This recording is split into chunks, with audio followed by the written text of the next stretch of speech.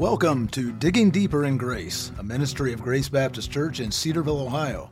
Our goal each episode is to dig deeper into the Scriptures with a focus on our most recent sermon. And now, let's dig deeper. Hello and welcome, and thank you for tuning in today. I'm your host, Bart Sheridan. A very big special thanks to John and Jennifer and Jenna Davis. I think the whole Davis clan was involved here. Their good work filling in as a host and hostesses here in the chairs the past couple of weeks. And back at the microphone today with me is Tim Cockrell. Tim just began our new scripture study in the Sermon on the Mount on Matthew chapters 5 through 7. So Tim, thanks for working with the Davises. I know that's a struggle, those Davis people. They're amazing. It was really fun to be able to do the podcast with them. No, you and I were just talking. It's just nice to have a different flavor. They provide that, and it's I really appreciate John and Jen and the family. Tim, I'm sure we're jumping in here to Matthew chapter 5. Some of our members who could be scratching their heads and saying, hey, wait a minute, I thought we already studied this just less than 2 years ago. Why have we come back to it so quickly? So what gives?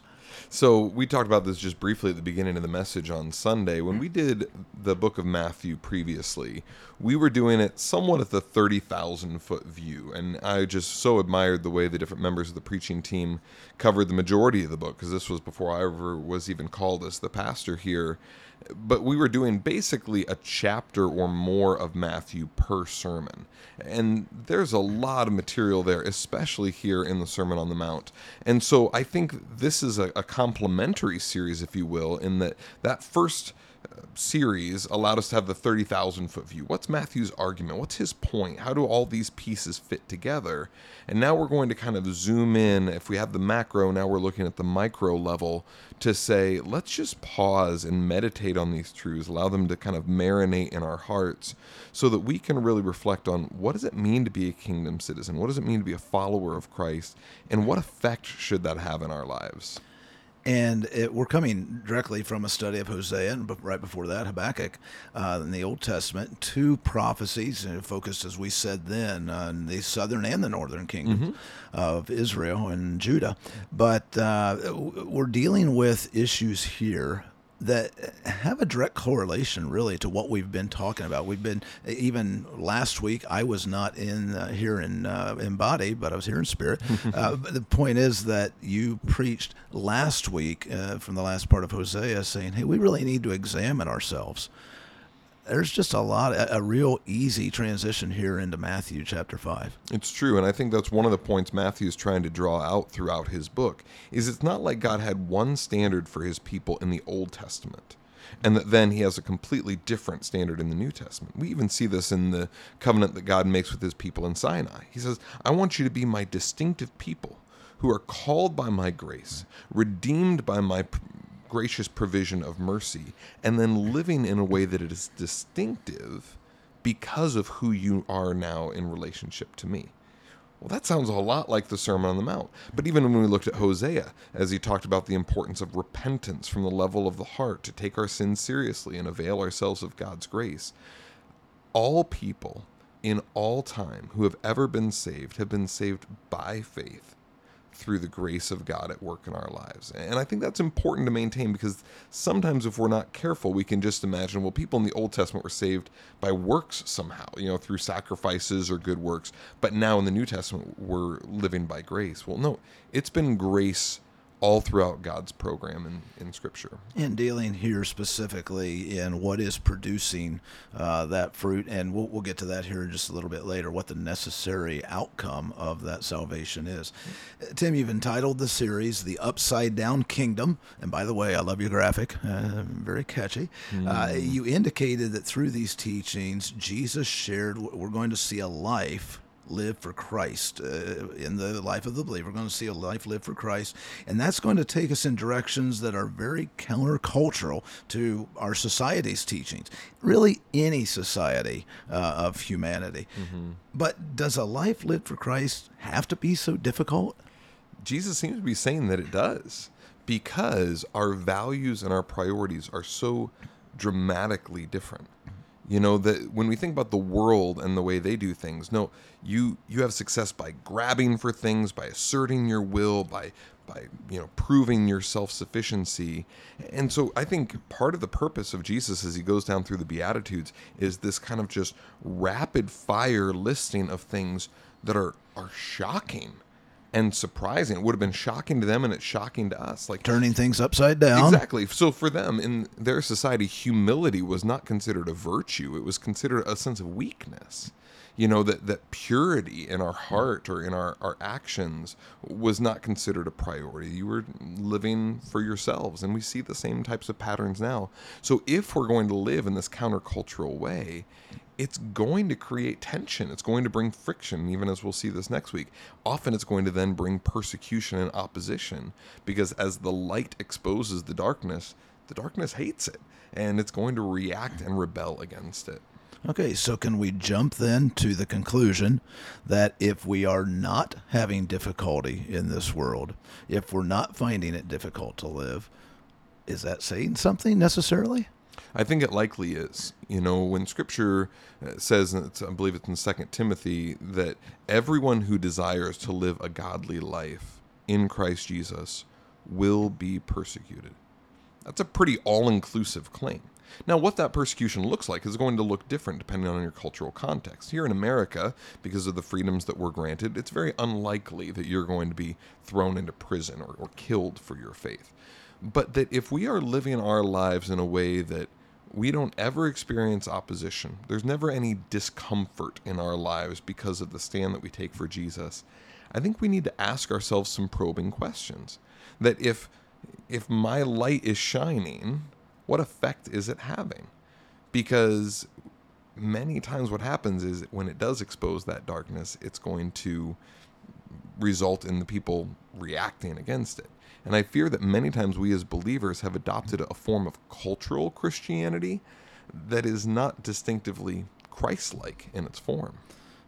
And would it also be true then, just grabbing onto what you said, that sometimes it's not the light that is causing the problem. Sometimes it's the individuals. We have to do it in love. We have to do it. We have to live with love in our hearts for our fellow man. But we got to be careful not to be the problem ourselves. Right. And I think that's one of the things that Jesus will say kind of in a subtle way. But he says, you are blessed when you're persecuted for righteousness' sake. Not because you're a knucklehead. Not because you're harsh and abrasive or judgmental or self-righteous.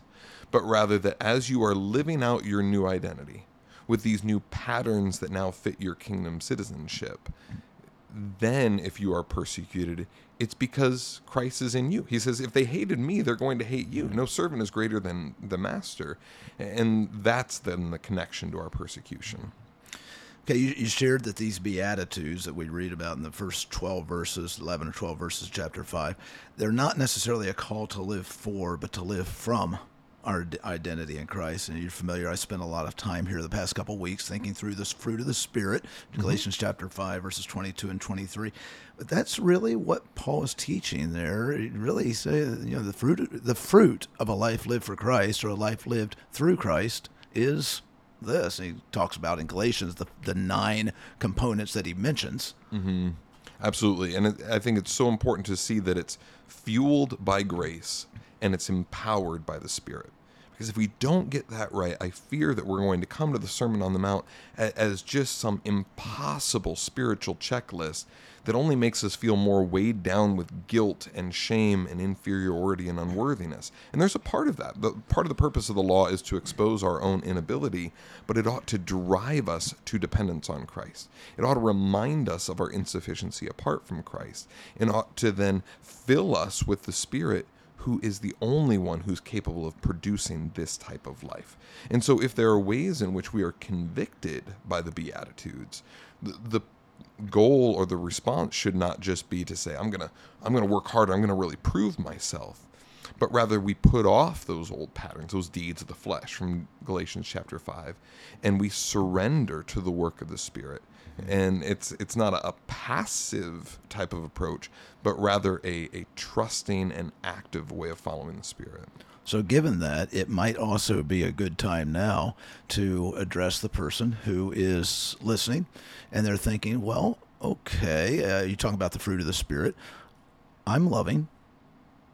I have joy, peace, patience, kindness, goodness, faithfulness, gentleness, self-control, that kind of is my life, I'm okay then, right? Well, I would remind us of Jesus saying, "Blessed are those who are poor in spirit." We all have hearts that are prone to deceive us. And just as the Pharisees in Jesus' day were tempted toward self-righteousness, so like the story of the Pharisee and the tax collector, the tax collector looks at this Pharisee, or the Pharisee looks at this tax collector and says, "God, I thank you I'm not like this guy, because I've got my act together." And so I don't think it's wrong, if we're examining ourselves, to say, "God, your spirit is at work. There is progress toward spiritual maturity." But at any point we come to being kind of self-satisfied or feeling like, no, we've arrived, that's one of the surest signs we haven't. And all we need to do is talk to our spouse or our small group or our ABF or people that really know us to be able to have some insight to the fact that while we maybe are progressing in maturity, there's not a single one of us who have arrived at what we are called to be. And for that person, if we can just take it one little step further, actually a giant step further, for that person who has not placed their faith in Christ, who could be saying, yeah, I exhibit those too. But if it's not through Christ, and if it's not fruit of the Spirit, it's all for naught. Right. Well, and I think many times what we do is we do exactly what the Pharisees did. And that is we take the requirements of God's law and lowered them to the point where we maybe could attain them.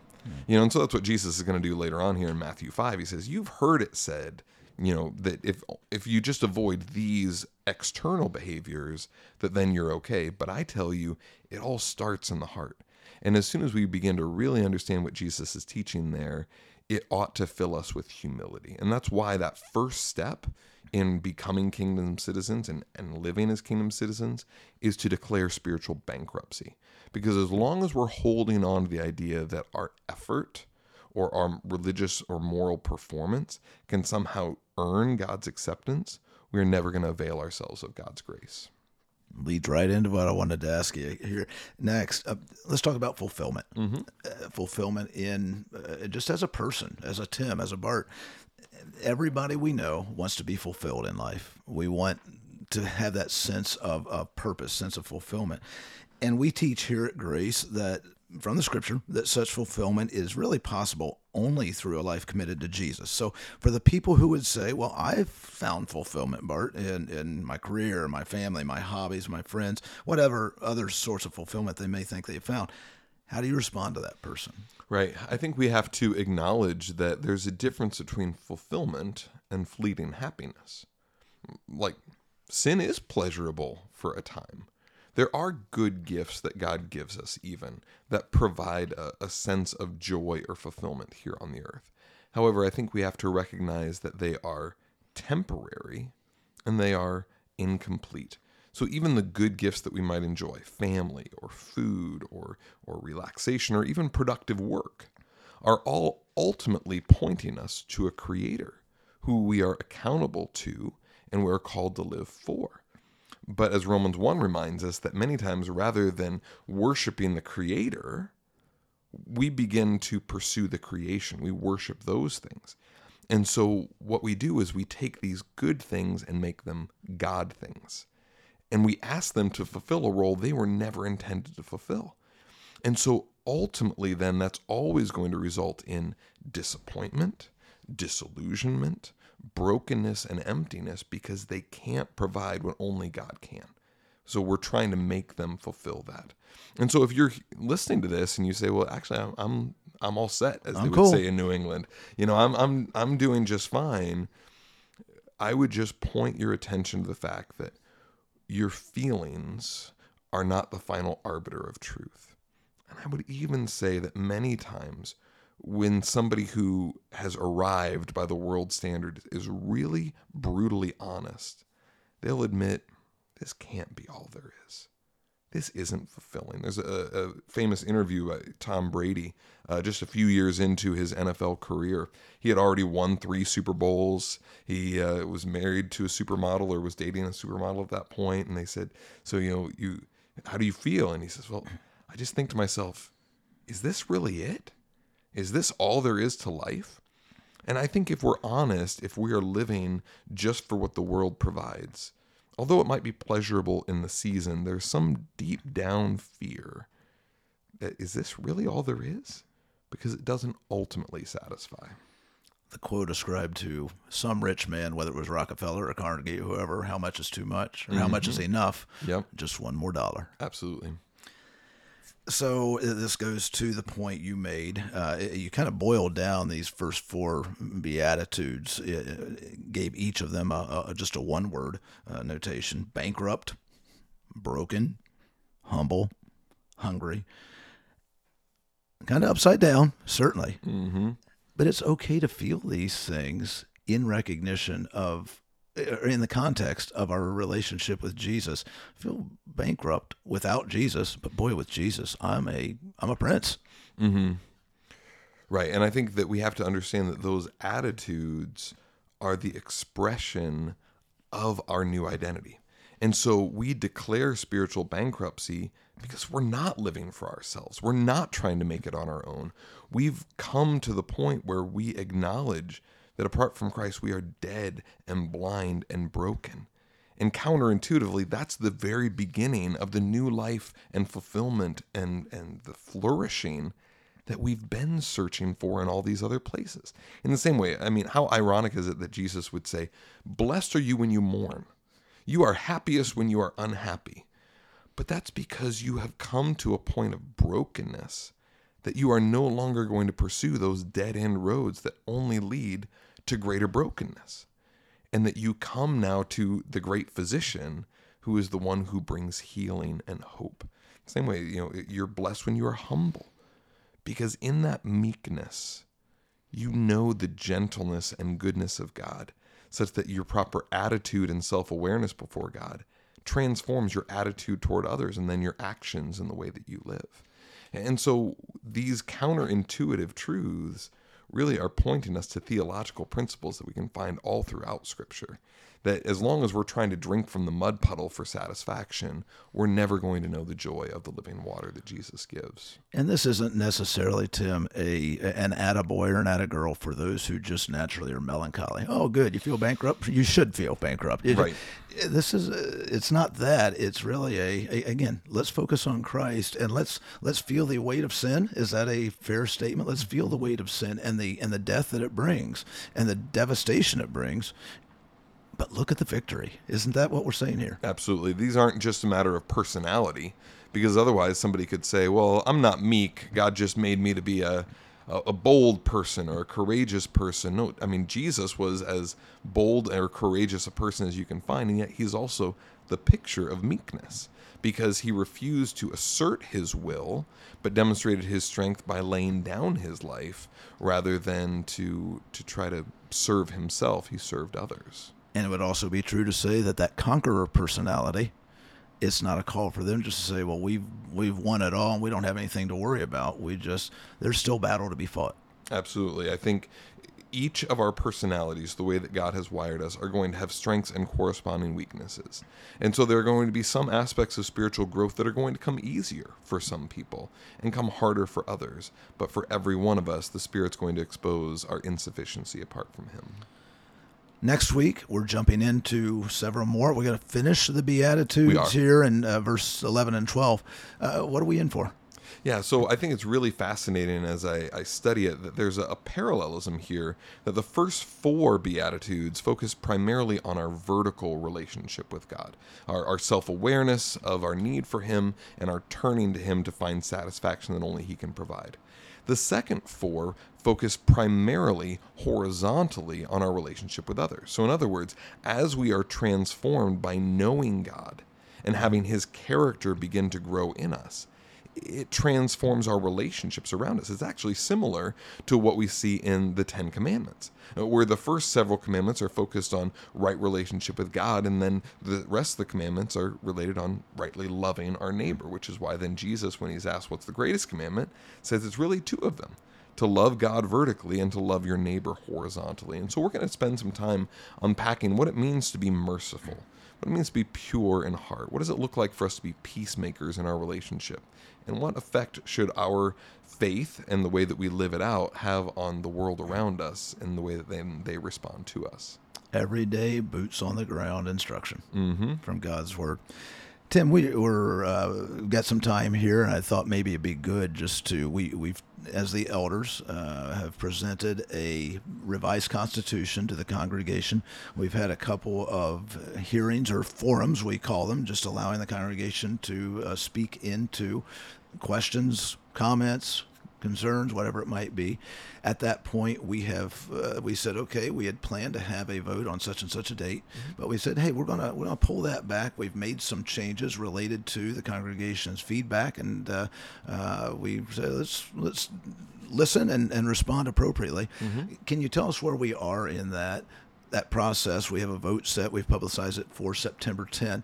I think that what I've said kind of characterizes the posture and what we've done. You share a little more about what our process has been since those forums. Right. Well, I think it's just a great illustration of the fact that Grace is congregationally governed and elder-led. So it's very hard for an entire congregation to come together in a meeting, let's say, and come to certain conclusions. But the elders bring a proposal, and then the congregation gives feedback on that proposal. And I think, the elders, as we listened and as we desired to understand, there were several points that were brought up that we said, that's a helpful perspective, or maybe that's an area that we thought was clear that maybe wasn't as clear as we wanted it to be. And so the elders then went back to say, hey, we want to take seriously this feedback from the congregation before then we ask them to vote on these proposed changes. And so we've now presented a few additional changes, one of them being that as we talk about how decisions are made, we are a congregationally governed church. And that's spelled out in various points of the different decisions that the congregation is asked to make. But specifically in Article 5, we say we want to just spell those out in summary form so that somebody just at a quick glance can see what decisions does the congregation make here at Grace. And we've made a couple of other changes based on what the congregation has suggested. And so now we're having dialogues in ABFs and other forums to make sure that people understand the rationale behind those changes, if there's anything else that we've maybe missed along the way.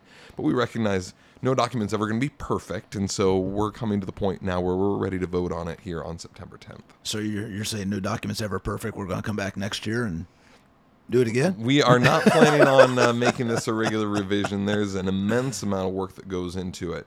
But we do recognize that as time goes on, there is an importance of revisiting and revising.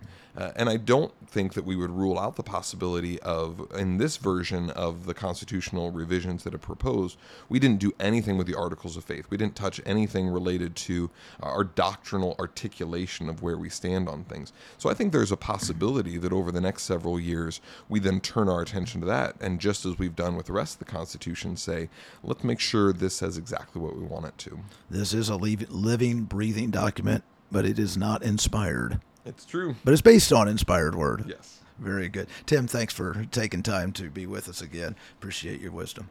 My pleasure.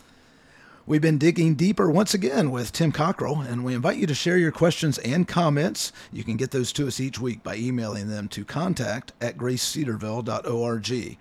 And plan to join us next time. We'll be continuing our study of God's Word, continuing on in Matthew chapter 5 with the last 4 Beatitudes through verse 12. Until we meet again, I'm your host, Bart Sheridan, thanking you for tuning into this episode of Digging Deeper in Grace. Digging Deeper in Grace is a ministry of Grace Baptist Church in Cedarville, Ohio. Visit us online at gracecedarville.org and join us next time as we continue our discussion. In the meantime, we invite you to continue digging deeper in grace as you read God's Word.